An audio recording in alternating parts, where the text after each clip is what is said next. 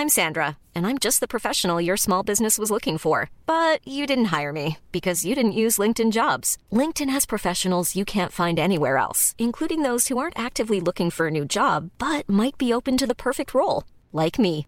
In a given month, over 70% of LinkedIn users don't visit other leading job sites. So if you're not looking on LinkedIn, you'll miss out on great candidates like Sandra. Start hiring professionals like a professional. Post your free job on linkedin.com/people today. Since 2013, Bombas has donated over 100 million socks, underwear, and T-shirts to those facing homelessness. If we counted those on air, this ad would last over 1,157 days. But if we counted the time it takes to make a donation possible, it would take just a few clicks. Because every time you make a purchase, Bombas donates an item to someone who needs it. Go to bombas.com/ACAST and use code ACAST for 20% off your first purchase. That's bombas.com/ACAST, code ACAST.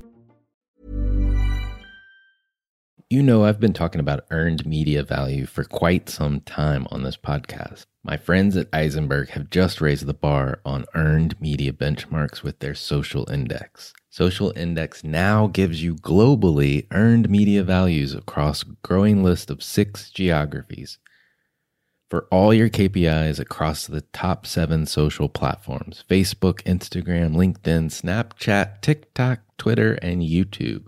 You can now visualize these values for deeper analysis, and they have a look-back window over 2 years of historical comparisons. Social Index is updated daily. Don't get stuck with old data. Over 1,000 companies have used the Social Index to understand the ROI of their social campaigns. And if you work with a social agency, you should demand they incorporate earned media values into your reports. Get your earned media value for social content. Visit earnedmediavalues.com/Alan. Again, that's earnedmediavalues.com/ALAN.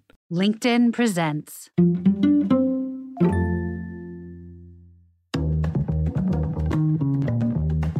For all of us, it's about predicting where the consumer is going and getting half of it right. One of the things we want to do is create ads that don't suck. Embracing change creates great possibility. I'm Alan Hart, and this is Marketing Today. Today on the show, I've got John Evans. He's a Chief Customer Officer at System1 Group. And for the past 25 years before joining them, he was a client-side CMO working on large brands that we'll talk about, like Lucozade in the UK. He is now currently a Chief Customer Officer at System1. Previously, he was the CMO. He's also the host of the Uncensored CMO podcast. We spend a good bit of time talking about System1, what they do, how they drive insights for marketers on the brand side, and what works in advertising today. We also talk a little bit about the role of CMO and what misconceptions, I think, from people in terms of what CMOs really do every day, and much more. So I hope you enjoy this conversation with John Evans.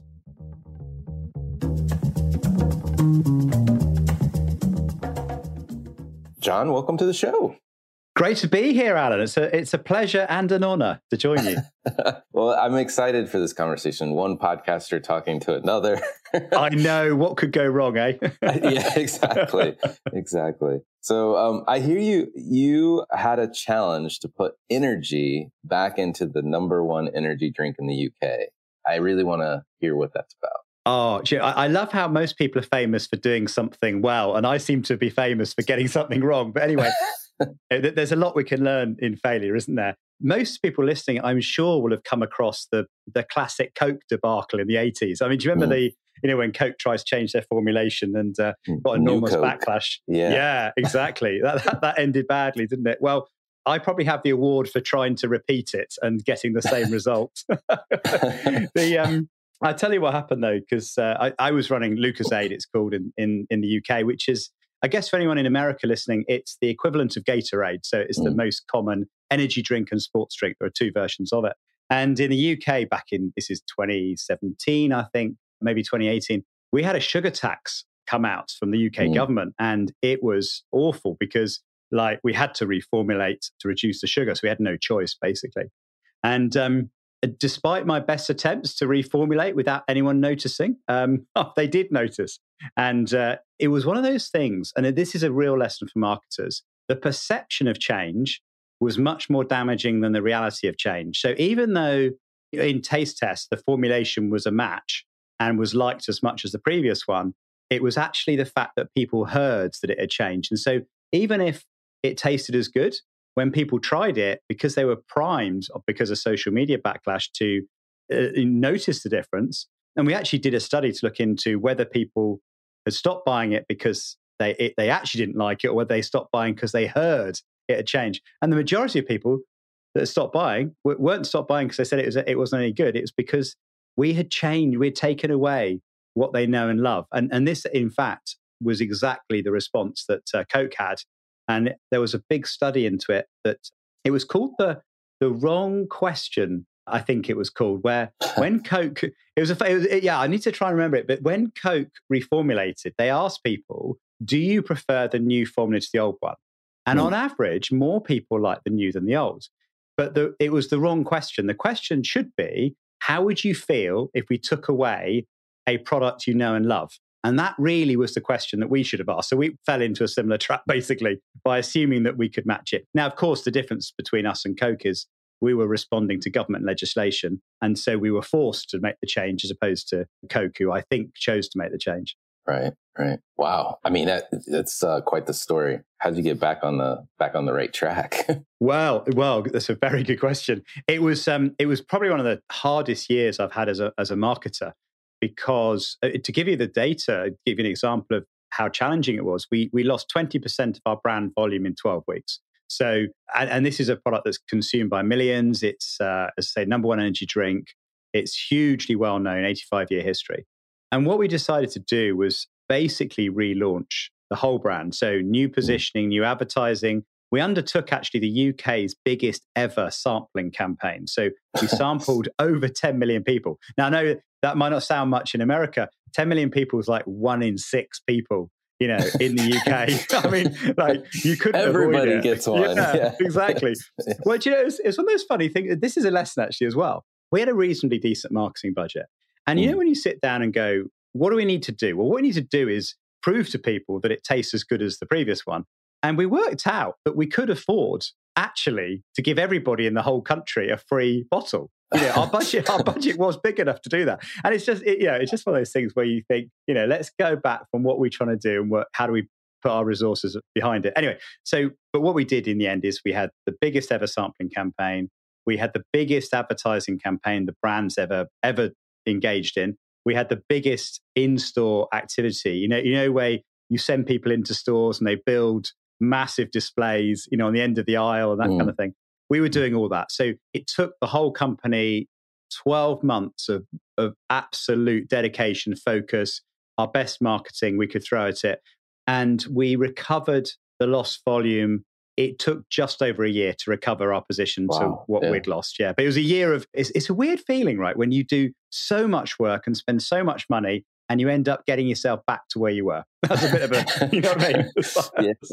But it's a story. It's also a story of how habitual consumers can be and what they like and what they don't like.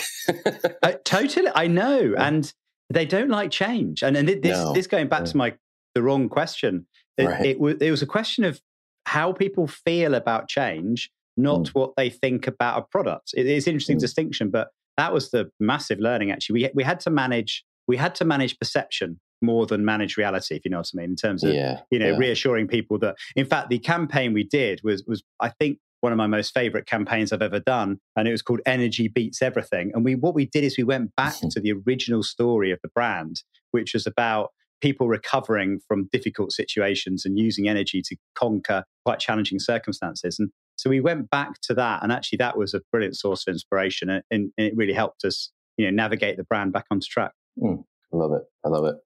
Well, I want to get to know you a little bit more and your pathway to where you are now. Now, I think when we first talked, you were CMO, and now you're Chief Customer Officer at System1 Group. So we know you were in the energy drink business, but tell us a little bit more about your path to System1.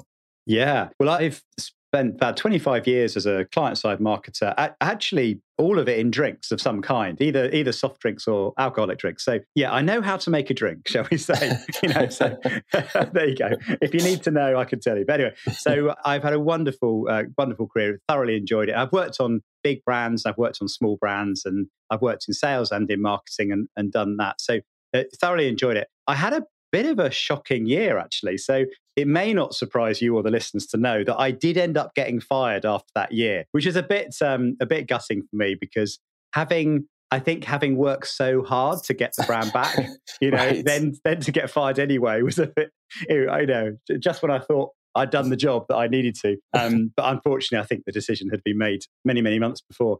And then I got my dream job. I ended up working for Brewdog, a brand that I really admire. Yeah. I mean, talk about a brand that in a 10-year time frame has just come out of nowhere to transform the beer market in astonishing ways. But I knew it was a high-risk thing to do, but I spent 3 months at Brewdog and in the end decided that it wasn't going to be the right place. Even though I did enjoy it, I found I wasn't able to, I suppose, the way I phrased it when I got interviewed afterwards about it, maybe it was too early to be a CMO there, because I didn't have as much influence over decisions as I hoped I'd have, kind of thing. And so I found myself mid-career guy in his 40s. This is, about 3 or 4 years ago, out of a job. And there weren't really lots of CMO jobs out there at the time. And the marketplace was pretty challenging. So I ended up freelancing. And that was a scary thing, because when you're used to getting a paycheck every month, and suddenly every month you've got to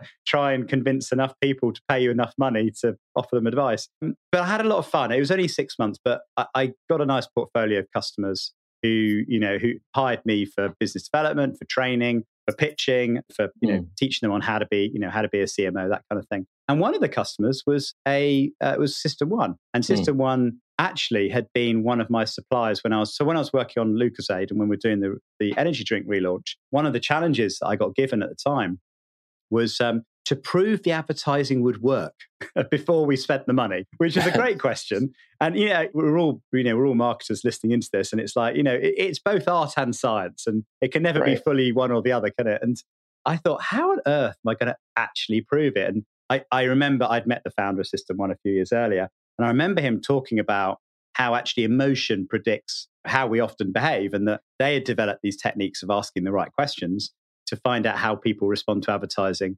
And you could test a script, you could test animatics. So I'd actually used them and was really impressed, because it was fast, it was predictive, it was useful. And so when I was freelancing, System1 ended up becoming sort of my biggest customer, as it were. And then it just grew and grew. And eventually I joined them. So yeah, became CMO, and then more recently took over the commercial running of the company as well. So I'm basically in charge of all our customer relationships. I love it.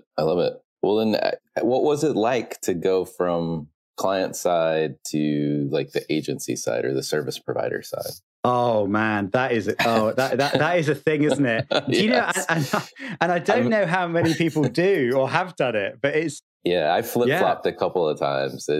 It's a bizarre feeling in some respects, especially the first time, but what appreciation you have now from both perspectives. Oh, I know. There's got to be a book in here somewhere. But I think the first thing that surprised me, well, it shouldn't have surprised me, but how little agencies understand their customers. I was really surprised. I mean, in the 6 months I was freelancing, one of the ththings I used to do would be go along and do a talk on 10 things you never knew about a CMO. And for me, I spent about 40 minutes writing it. It was just like, it's just this and this. And actually, I was surprised at how little agencies understand of what a marketer does on the client side. So how little of their job is actually communication or working with agencies, and how much of it is factory or supply chain or people, or there's so many other things you have to worry about as a client side marketer that agencies don't. And it's a bit weird. It's like, I suppose one analogy, it's like when you're in an agency, you see so many different verticals, don't you? You're spread across so many different clients. You do the same part of the marketing mix, but across many different industries. And it's completely reversed at a client side, is that you're stuck in your own vertical, and all you know about it, for me, it was like, I know everything about soft drinks, but you're spread across different disciplines. You have to be good at finance. You have to be good at supply chain. You have to be good at innovation. You have to be good at planning. You have to be good at, do you know what I mean? So It's basic. You're cutting. I suppose you're cutting it entirely differently. And the other thing as well, and I'm sure you'll remember this, is the power balance is completely different. And particularly being a CMO, right? I mean, when you're a CMO, you're really overindulged, right? Agencies are pitching you left, right, and center. You're getting invited to everything. Everyone says the thing I found is everyone says yes to you when you're a CMO. It's just like literally, what do you want? Yep, done. And when you're in agencies, it's like you have to convince people to do things. You know what I mean? It's like you have to learn how to sell. I think is probably the art to it. So that took me a little while, I think, to get used to. But I'm thoroughly enjoying it now. Actually, I have to say. Yeah, no, it's a fascinating experience to be on one side or the other, and then see the other side. That notion that you meant about how little agencies understand their customers. The other thing that I've found is like they're really hesitant to just go talk to customers. Like, yes, you would think you would think it would be the opposite, but it's like, well, okay, we don't. We're in a conference room, we're wrestling with this question. What should we do? What do we think that they want? And, you ask that simple question, can we just go ask them? And it's like, no, we can't. That would be terrible. Them. Yeah. Yeah, I know. Can't do that. Well, you've reminded me just when I wrote this little course, 10 Things You Never Knew About the CMO. I remember presenting it, to the first agency, big PR agency that I was presenting to. The first thing I said to them is, look, the brief is never really the brief. And they're like, really? Why is that, John? And I said, well, because as a CMO, I never wrote my own briefs. It would be sort of probably a junior brand manager wrote the brief. And the brief would be like a template, right? It would be like, who's the audience and what's the objective and what's the comms got to do and the budget and timings and so on. The issue with that is not everything in that brief is equal. And what you need to do is you need to go to the customer and say, what's the actual business problem you're trying to solve? And how will you decide whether, we were talking about a pitch situation, how will you make a decision about who will win the pitch? And they looked to me and said, but we'd have to go and talk to the client. And I'm like, yeah. And they were going, but we don't do that because when we get the pitch, we then kind of lock ourselves in a room for 2 weeks and then we go and pitch. And I'm like, but you've lost the pitch. I said, all you need to do is I'll give you a bit of advice. So I said, one thing, ask the CMO for 15 minutes and ask them 2 questions. Just the 2 questions, as I said, is what's the business problem you're solving for and how will you decide who wins the pitch? And those 2 answers, then spend the 2 weeks reversing it, your entire proposition into those 2 things, and I'm sure you're going to win. But it was just, as you just said brilliantly, it was the way in which there was a fear of engaging the client. And what I was explaining to them in this particular case is, as a client, doing a pitch is a really big deal. Like, it's a big decision. It's very emotional. It's very risky. You want to end up with a partner that's going to be best than whoever you're replacing. It's a very big deal. So again, if you spend a little bit of time with the client understanding them, then it's good for them as well. It'll pay off. No, I agree. Well, and along these lines, maybe we just keep talking about the CMO for a minute. Like, when you're in advertising or an ad agency and you think about the CMO, you think largely that's their job, but it's a very small part of the job, right? You agree? Totally. Yeah. Well, this is a fascinating question because you're absolutely right. And I even, this is going to sound funny, but I even actually went and did an audit of my own time and looked at how much time do I actually spend on advertising, right? And do you know what? It was 5%. And that's crazy. Yes. I told people this and they were like, really? And I said, honestly, I don't spend every Friday brainstorming with my agency about different ideas. The CMO's job is strategy, it's people, it's finance, it's budgeting, it's customer presentations, it's supply, it's innovation. The communication is a significant percentage of the spend, right, but a quite a small percentage of the time. And a lot of it's outsourced, to agencies to take care of. So marketers, or senior marketers, spend a lot less time on creativity and advertising than people think. But it's really important to understand that, because what they have to then do, which most people don't understand, is they then have to sell those ideas into their own business. And this is always what I found was I'm fortunate enough to have worked with some of the world's best creative agencies, and I love it. And I genuinely get a buzz from it. And I like to think of myself as being reasonably creative as well. So it's like the highlight of my week, if I get a chance to do it. But then I have to remind them to say, I'm not the ultimate decision maker. I've got to go back and convince the CFO, who's, an accountant, who it doesn't get the crazy idea you've come up with. I've got to go and convince he or she that spending this money on this crazy idea is a good thing to do, and or the sales director or the CEO and so on. And so one of the things I often say in the training I've done for CMOs is don't forget that everyone has a customer. That even though your customer might be the CMO, that the CMO's got their own customers. And the more you can make the CMO look good and arm the CMO with the right data and the right arguments to kind of win the battle, then that'll really help. No, that's awesome. That's awesome. Yeah, and I totally agree. I think we lose perspective on what their job is and the folks that are around them that they have to influence and, and get on board as well.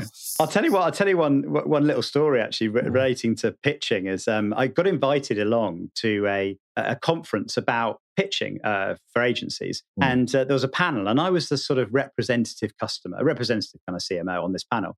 And the debate was whether agencies should refuse to pitch. And I've never seen a group of people get so angry in my life as they were like, it's terrible that we have to pitch and the work that goes in and the damage to people and we don't get paid. And it was almost like they were taking the industry's frustration out on me. I felt like I was alone in a room with 100 agency people all kind of venting their frustration. And I thought, oh dear, how do I respond to this? And I said, look, all I can say is don't forget this. I've set my alarm for 4 a.m. tomorrow morning because I'm going to get in the car. I've got a 5-hour drive to get to my number one customer. And I'm pitching the customer myself to try and save the listing of my product in their stores. And, my entire job depends on how well I can pitch tomorrow. So I get you, but don't forget that I also have to pitch, so, help me out. I'm on your side, Exactly.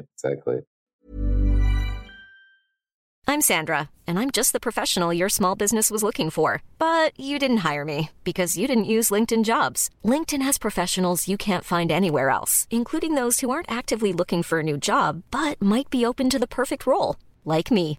In a given month, over 70% of LinkedIn users don't visit other leading job sites. So if you're not looking on LinkedIn, you'll miss out on great candidates like Sandra. Start hiring professionals like a professional. Post your free job on linkedin.com/people today.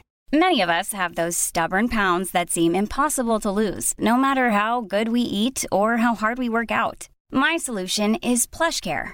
PlushCare is a leading telehealth provider with doctors who are there for you day and night to partner with you in your weight loss journey. They can prescribe FDA-approved weight loss medications like Wegovy and Zepbound for those who qualify. Plus, they accept most insurance plans. To get started, visit plushcare.com/weightloss. That's plushcare.com/weightloss. Well, let's talk a little bit about System1. Tell us about the company. What do you guys do and what do you offer? Oh, it's a really cool company. And as I say, I liked it so much I joined. System1 was inspired. It's a 20 or so year old, originally a research company and based on behavioral science and the understanding of why we buy what we buy and so on. And about 5 years ago, originally called Brain Juicer, actually, and then it rebranded as System1. And it was inspired, the rebrand was inspired actually by Daniel Kahneman's book, Thinking Fast, Thinking Slow. And the idea that our decisions are actually made by our System1. So I think there's a quote from Rory Sutherland, I think is like, System1 is like the Oval Office and System2 is like the press office. We kind of like to post-rationalize things, don't we? We're very logical, but actually we make decisions based on the craziest things. But the idea behind the business is that actually emotion predicts most of our behavior. And so what we do is we design simple questions about advertising or about innovation or about branding to ask people how they feel about it and why they feel how they do and what associations come to mind. And we put people under time pressure. So we elicit the first response that is usually the one that tells us what they do. So we've designed, very, very clever ways of asking questions. And then what we've done, we've then turned it into a platform so that the idea being is that if you're a customer of System1, you can upload an ad, you can upload a bit of innovation, you can upload a script or a test or a radio, anything you want really. And then within a few hours, we can send it out to whoever you want. You can choose your target audience and we'll measure the emotional response. And what's so cool about it is we've got almost 100,000 ads on the database. So you can benchmark your bit of creative versus your competitors, versus the country norm, versus your audience norm. And the real benefit of it actually is that we've been able to validate that how people respond emotionally and predicts how they behave. And so we can actually give a a prediction of the likely impact on market share in the future. And going back to my kind of war story about Lucozade, it was the ability to show the emotional response to the campaign idea we created on Lucozade that allowed me to go to the exec team and convince them to invest the money in the campaign, because I was able to predict that actually this campaign has got a high chance of success. It's better than the average in the category. And if we spend enough money on it, then the prediction would be that we'd grow market share by 0.5%. And that's exactly what we did. So part of the reason I was so kind of compelled by the business is I've experienced the power of the prediction. And the other thing it allows you to do, which is really cool, is, those things you're arguing with the agency about. I mean, I'll give you a real example, actually. So this campaign, Energy Beats Everything, is a brilliant example, actually, because they'd landed the idea, the positioning, Energy Beats Everything I thought was genius, absolutely spot on. It was based in product truth. It was true to the history of the brand. But it was such a good idea, or such a good platform, that they came up with 7 completely different ways of executing it. And literally, I've never been in a meeting where I could have bought any one. I mean, it was the craziest meeting. But at the end of it, I'm looking at the team going, what the hell do we do? Because you're on fire. And like any one of those 7 would be just unbelievable, right? And so we had to make a decision. And it's, again, an interesting lesson here, because the idea that I thought was absolutely the winner, because I had sort of fallen in love with it. I'd got carried away with it in my head. I'd started to play with it, and I'd even started to pretend to act the voiceover for it, just as just because it was like, it was so good. I know, it kind of already stuck in my head. After 2 hours, I was sort of like already on to season 7. But what I learned actually in that moment, well, firstly, the testing is that I said to the team, I tell you what, let's not make a decision between us. Let's send this out overnight to the audience who want to buy this, and let them decide. And I told them about System1, and so they understood how it works. And when we got the results, it was fascinating. The idea that came top was the simplest idea of it. And what I realized is, as marketers, we are overexposed to our own products. And most people don't think about our products nearly as much as we do. We're a very small part of their life. We don't have as much meaning as we think they should have. And actually, the simple idea, the one that was quickest to understand, won quite comfortably. So it's a great lesson. I mean, it's a great lesson. But the power of System1 was enabling us to get to that conclusion in 24 hours. I guarantee you, right? I mean, you've been there. If we hadn't had something like that, we would be months, kind of debating, well, I prefer this route. No, let's do that route. We'd have iterated the creative a few times. I'd have spent lots of money, but this was a great way of deciding which was the right route. And the good thing as well, just to sort of add to it, was not only could I sell it into my business to get the money, I also was able to go to all my customers and go and say, not only is this campaign going to be the biggest spending campaign in the market for next year, it's also the one that I've demonstrated is creatively more powerful than any of the competitor campaigns of this year. So it gave me the reason that's important, I mean, no, this is drinks, but the reason that's important is you win your ability to grow a drink brand. I mean, it's true for CPG, I know, is actually to grow your space in stores. The more space you have in the fridge and on the shelves typically dictates how successful you'll be.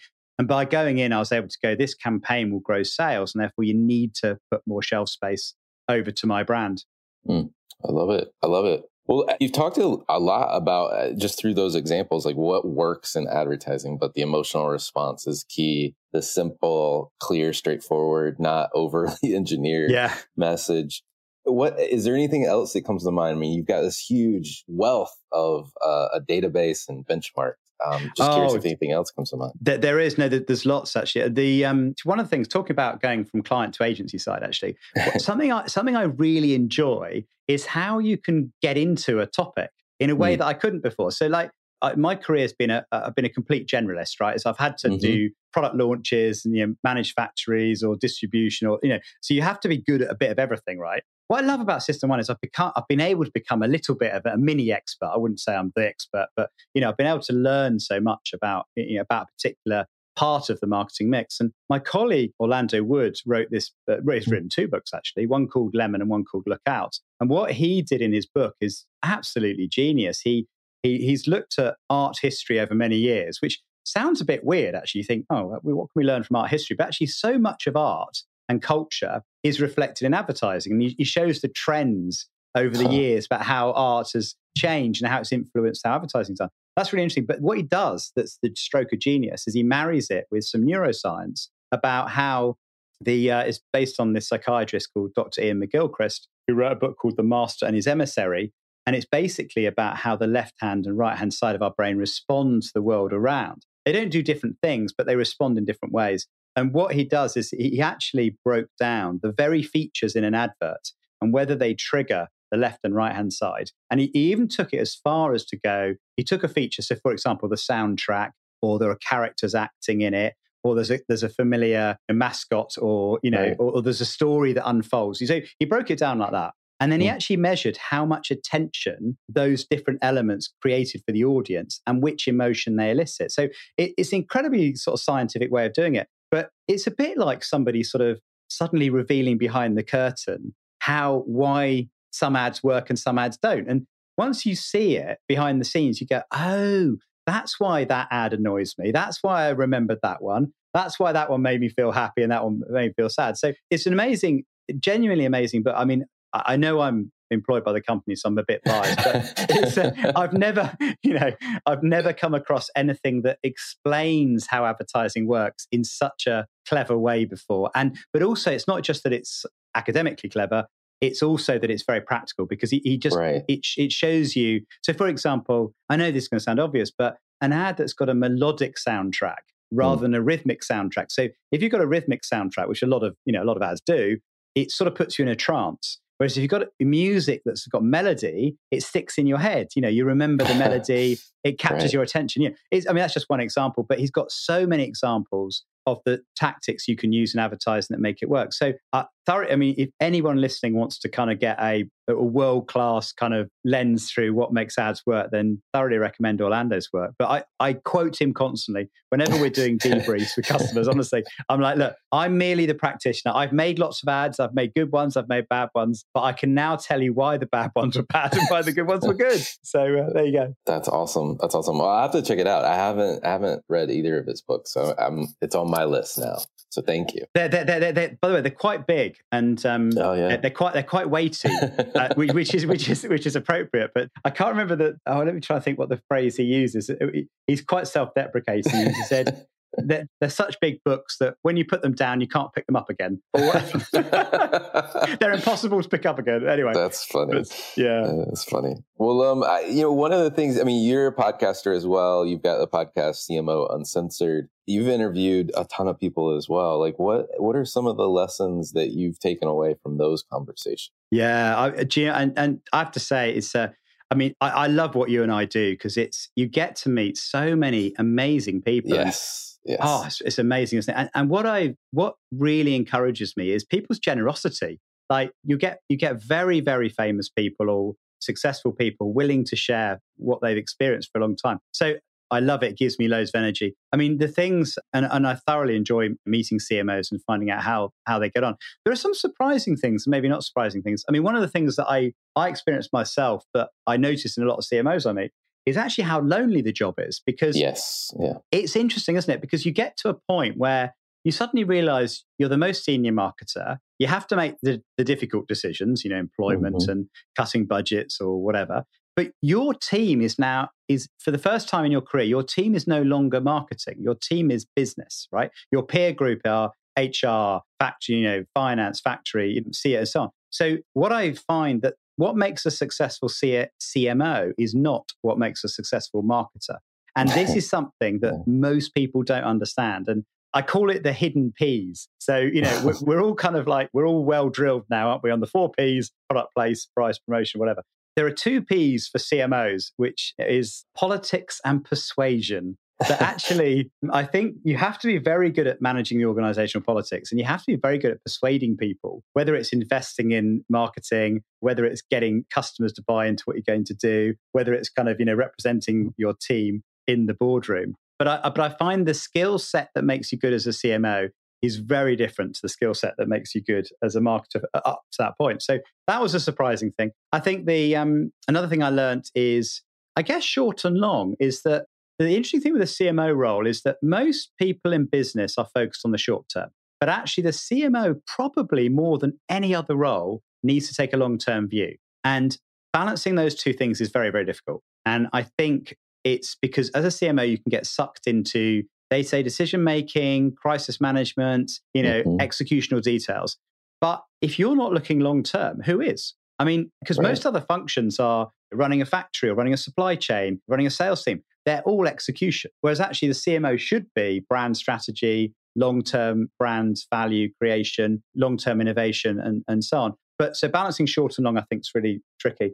And then the other thing I'd probably say is the importance of people and culture. So anyone I've spoken to, any of the CMOs I've spoken to that have had great success, they're very, very quick to recognize the talent in their team. And they're also very quick to acknowledge that the role that culture played in creating the conditions for success. So I think a good CMO is not, and I say I got this a bit wrong, actually, because I remember when I got my job, on the energy drink, I'd just come from a small business and I was suddenly moved to a large business. And I thought my job was to answer the questions and do the do. And it was a bit weird where I went, oh, that's why I've got this massive team working for me, It's like, so my job is to train them. My job is to kind of give them freedom. My job is to kind of make sure they don't mess up and so on. So actually a big, big learning for me is you're no longer doing the do, and therefore you have to create the conditions for success. And that means basically hiring good people and focusing on the culture and the ways of working that's going to unlock great potential in others. No, I love it. I love all of those ideas and the takeaways that you have. The one on the short and long, another way that I've thought about similarly, I haven't thought about it in short and long, but that totally makes sense. But is if you think about the CMO and the C-suite, besides the CEO, they're probably the only two roles that are externally focused on the company. Everybody else is about squeezing operational efficiency, dialing in everything that the company, the machine is running, so to speak. And their focus is slightly different, right? The CEO is going to be more focused on the board or the shareholders if it's publicly traded. And the CMO is the customer, right? Like 100%, yeah. So it creates this weird dynamic as well. It does. And I mean, one of the quotes, so I think it was Mark Ritson that said this, but the primary job of the CMO is to represent the customer where the decisions are being made. Yes. And that I thought was brilliant because look, that good CMOs will really understand their customer and be able to make the case for why the business should invest in the right things, but do it based on good understanding of the customer. And we always joke that we always think we know what the customer's like, but there's nothing like meeting the customer to realize they're rarely what we think they are. And I think it was Ehrenberg Bass actually did this study that basically found out that they got marketers to rate ads and whether they were going to work, whether they worked or not. And they were only 50% right. In other words, they were no better than anybody else at predicting advertising that works. And we overestimate our own ability and we underestimate our customers. And so I think the importance of, as Mark would say, market orientation. If the CMO doesn't understand the customer, then nobody else in the business is going to do that. So yeah, it's absolutely essential. I love it. Well, I want to switch gears, and there's a series of questions I ask everyone that comes on the show, so you're no different. but my favorite question to lead off with is: has there been an experience of your past that defines and makes up who you are today? Oh, am I allowed to say two things? Oh, absolutely, yeah. Oh, because two things came to mind when you said that. Was I think it's funny how childhood experiences kind of really play out who you are. And it's actually my dad, bless him, that sort of occasionally reminds me of this. But sometimes, you think, well, when did you know that you were going to be in marketing sort of thing? And I didn't discover marketing until after I'd done a finance degree. So arguably quite late. But then I looked back and went, yeah, I was always a marketer, wasn't I? And one of the things, my dad's in forestry. That's his profession. He's a professor of forestry. And he owns a wood, as you'd expect, sort of thing, which is quite good. So he can carry on his passion in his pastime. But when I was kind of growing up, I used to buy trees off my dad, cut them down, cut them into firewood, put them in bags, and I'd walk around our village and I would sell them for a 300% markup. So I kind of I had the latest BMX or the latest skateboard or the latest hi-fi, whatever. And it was all based on going to my dad, going, "Oh, I'll pay you £1 per whatever weight of wood it was, and then I'd sell it for £3. So I remember that. So my dad always says, yeah, it's fairly obvious, And so anyway, so I know I had an eye for marketing and a margin. I think more recently, the thing, I mean, I joke about it. I joke about, having been fired twice as a CMO, right, and the fact that CMOs' tenures are usually only about 18 months. And, I haven't even made that. So I sort of joke about being fired, but that is quite a tough thing to go through, And I realized, I think I realized how cutthroat big corporate life is, and how the thing that I learned is how divorced perception and reality are. So my experience has been, you can actually in reality be doing an amazing job, but if internal perception isn't that, then it doesn't matter. You know what I mean? And equally, I've seen people that are actually overseeing complete and utter disasters, but somehow they've repackaged it as a success. And I sit there scratching my head going, how is this possible? How can divorce, how can you divorce like what's really going on from and managing this is why the hidden P's of persuasion and politics come in. And I don't know, but I would like to think that eventually the good guys win, and the ones that are honest and doing it for the right reasons come out top. But my evidence for that is not very strong. So, but I think in terms of like saying what shapes me, I'm someone who's quite transparent. I'm quite honest. I will always answer the question in the way that I think the right answer is. I'll never do the political option, and it's cost me. It really has cost me, unfortunately, in my career. So maybe that's why I'm the uncensored CMO, because I've decided that I'm fed up being censored and having to toe the party line. No, I love it.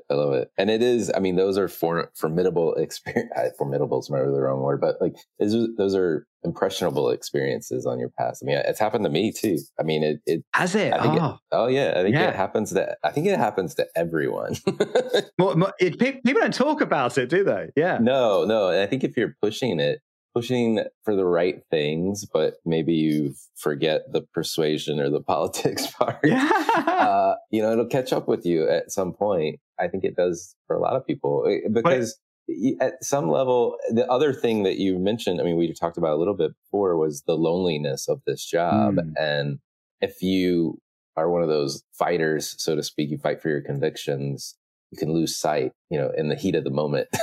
Yes.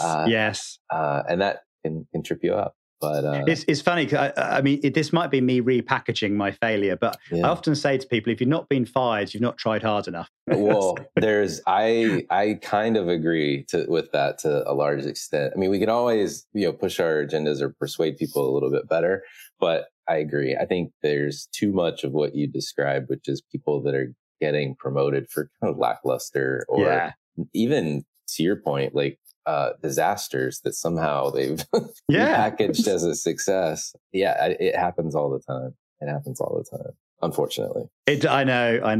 I hope everyone listening to this podcast can take some encouragement that eventually the good guys will win. And the other thing it does do, actually, and to put the positive on it, I've never been so motivated and inspired and been at my most creative than after being fired, because you sort of get thrown into the situation that you had no control over, right? And then you're forced to go, what do I want to do with my life?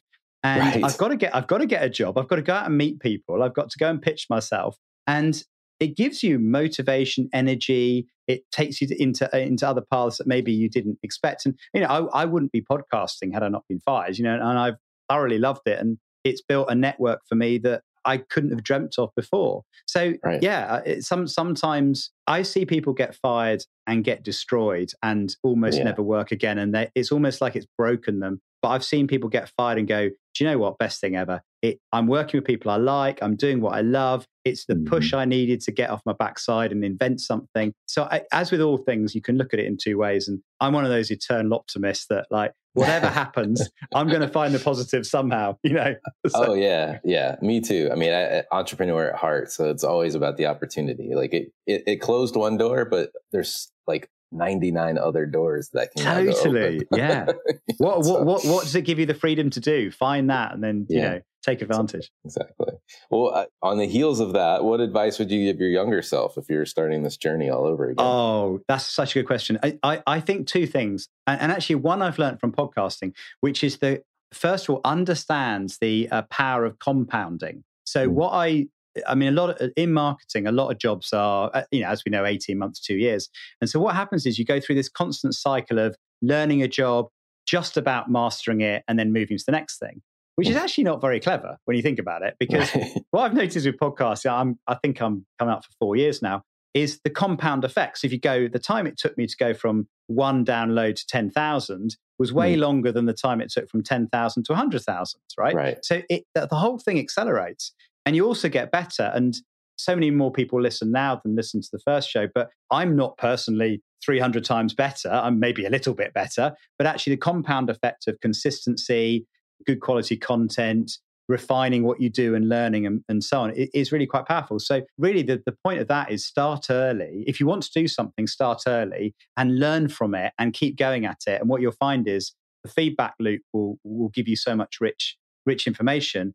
And the other thing linked to that, right, is and you know this because you've been doing yours longer than me, is persistence, consistency and persistence really beats most people. So I can't remember now, but the average podcast has only done 3 episodes. Or I mean, there's a really silly statistic about that. And actually just committing to something and sticking it out can pay off. So that would be the first thing.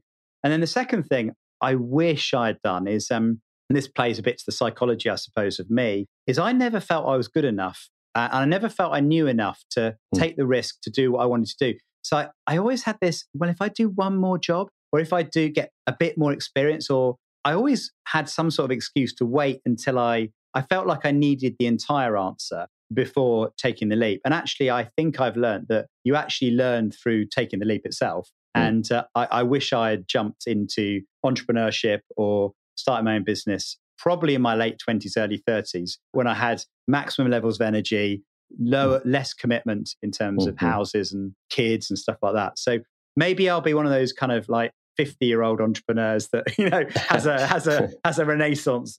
But yeah, I'll start early. And when you start, don't give up, because the compound effects will really kick in for you. Is there a topic either you're trying to learn more about today, or you think marketers need to be learning more about? That's a really good question. And do you know what? I thinking about that, it's really hard to, because there are so many topics, kind of quote unquote. So you might go artificial intelligence. What's that going to do to marketing in the future? You might go the metaverse. How do brands turn up in the metaverse? You might go direct to consumer. Seems to the bubbles burst. Whatever. There are so many fundamental changes to the mechanisms by which marketers operate in, and the channels and the platforms and so on. So any one of those could be significant. I think, though, and I'm going to go back to a famous bit of work that looked at, I think it's Data Decisions, looked at what has the greatest impact on the outcome of campaigns. And number 2 was creativity. Number 1 was your brand size. So now you can't do anything about that. The brand size is a consequence of what you've done in the past, right? Right. And so therefore, the second most important factor was creativity. And the reason I'm going to say creativity is I don't think the computer in my lifetime will ever truly replace creativity. So I think if you can learn how to harness creativity for a business outcome, that will be the skill that keeps you employed in the future.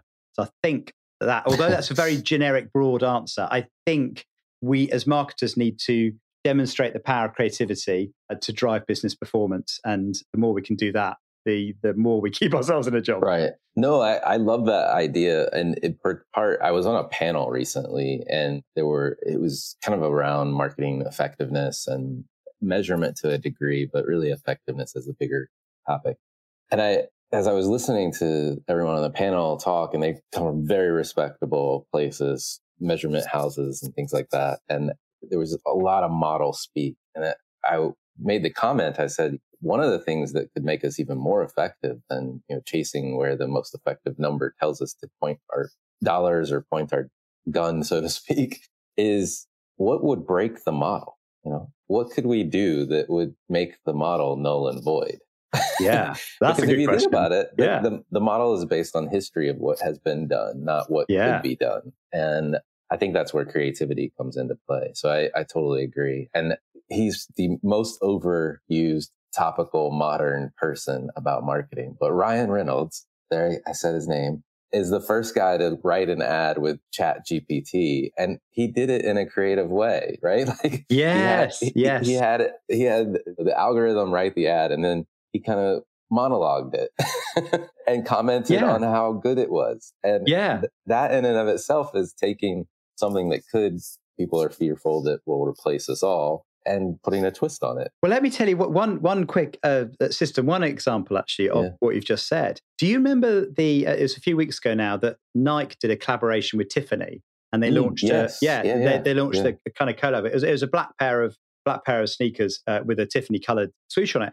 And initially there was like loads of positive response, and there was huge kind of, chat online about it. I looked at it and went, I don't think it's that good. It feels a bit lazy. It's like, I would expect a little, put some diamonds on there at least, or do something that like is going to stand out and be a bit more bling. No, I'm not the consumer, so what do I know? Of course, it's not designed for me. But at System1, we've got this Test Your Idea platform, which basically does the same thing for ideas and products as we do for advertising. So what's the emotional response? It's a really clever thing, actually, because what we ask people to do is not do they like it. We ask them, we get 5 different products, and we ask them to invest as an investor in the one that they think is going to be most successful. Because, again, going back to Daniel Kahneman, ask the question of, would you invest your money, is a better question than would you buy? Because would you buy, most people would go yes or probably to most things. Would you invest in it?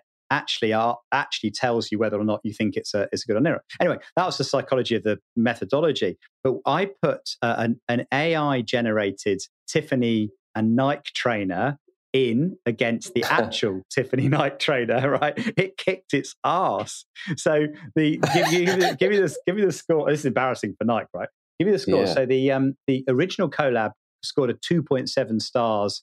The rating goes up to 5.9 stars. Right, 5.9 would be the best thing that's ever been launched. The artificial intelligence concept got to 5.0 star. Wow. Yeah. Now, we chucked a few extra ones in for fun. We chucked an Adidas Gucci collaboration, which got 5.2. But if you think about it, the AI generated Nike one that was done in a few minutes was able to match probably the best human invented collaboration out there. Now, I looked at the results and went, do you know what? I think what they were doing is optimizing what's already out there. So I think your point is so spot on, is that if you want to optimize the best of what's there, then it's probably an insane tool. Or if you want to generate different ideas and then innovate off the back of them, I can see its role. So this is where I come back to the point about creativity. I think it's creativity that joins the dots. It comes up with what hasn't been thought before. And that's why it's so important that that's what we develop the skill set for. I love it. Well, 2 more questions. Curious if there's brands, companies, or causes that you personally follow or you think other people should take notice of. The brands that I'm impressed by at the moment, I have to put a little bit of a System1 hat on, is actually Amazon. And I tell you why, and it's a bit ironic. Do you remember Jeff Bezos did that quote years ago going, advertising is the penalty you pay for having an inferior product? It was like, you remember that? It's like, I don't know whether he'd say that now, but I saw some data the other day that just made me laugh. And because I believe Amazon is the biggest advertiser in the US at the moment. So it's quite ironic that, Jeff Bezos has gone from sort of like, it's all about products to it's all about brands. But the reason I admire Amazon, apart from the fact they've learnt that, products and brands need to be together. You can't just have an amazing product without a good brand. Is the fact that their advertising, and this is where I'm fortunate to have the System1 database. Their advertising is so good. I mean, they came equal top on our ad of the year last year. They came top at Christmas. They do very, very good Super Bowl advertising. They really get it right. And they employ very, very good creative agencies to help them work. So I look at that as a business, and there's a number of reasons why I like them. I think they've understood brand building, even though they're a technology platform. So they've understood both worlds, both the kind of brand building kind of world and the product SaaS kind of world, which is amazing.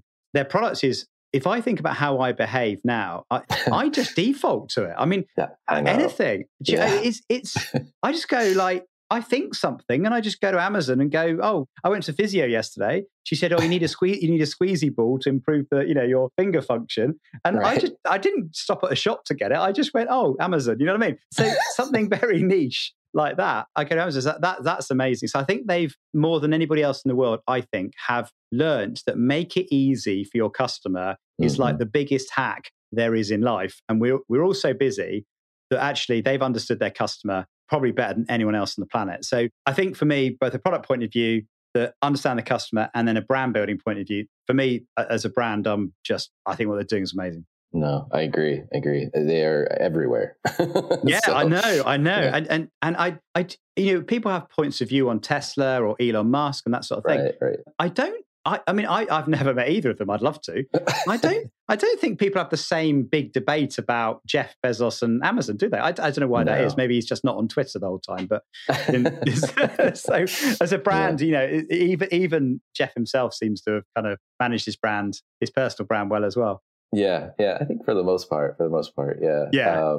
Anyway, last question for you. What do you think is the largest opportunity or threat facing marketers? Well, I might be in danger of repeating myself a bit because it's okay.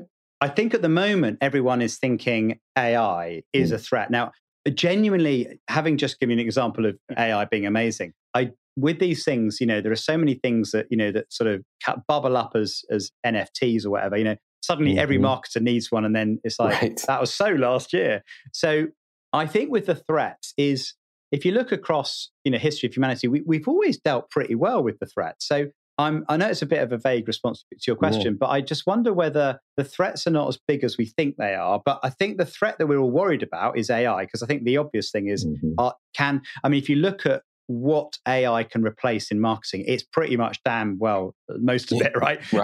Packaging design, consumer research, idea creation for your advert. What should you do next? How do you write a script? I don't know, but it does it all in an average way. So this goes back to this is why I am repeating myself now. This comes back to the biggest opportunity, which is given that the tool set is getting better, the marketer has to be more of a generalist. And the opportunity for marketers is really to be business people first and foremost, to think, how do I create value for my company, for my brand? How do I use marketing to do that?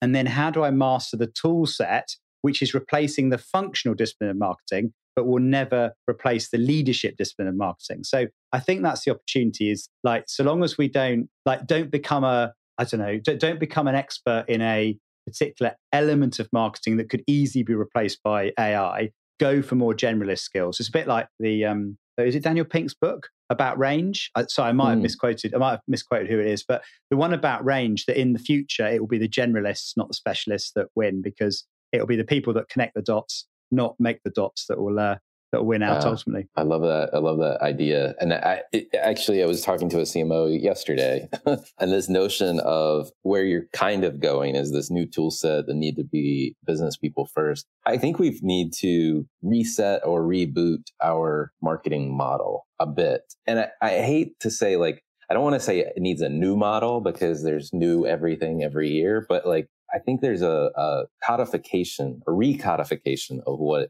marketing needs to accomplish and how. You're right. This is why I love what Ritson's doing on his mini MBA. Yes, I do too. Because he focuses on strategy, and he starts with market orientation. What does the customer want? What's your brand strategy? Because ultimately the tools change and evolve. I mean, it's like the funny, we always do talk about, I'm a digital marketer. Well, digital is just one part of the tool set, right? It's like, you don't say I'm the point of sale marketer, I'm the PR marketer. It's like, the point is, as marketers, we apply the best tools to the job we got to do. But what Mark is doing as a big service to our industry is dragging marketing upstream to go, your job is to get the strategy right and then apply the right tools to the job. But don't get sucked into execution all the time.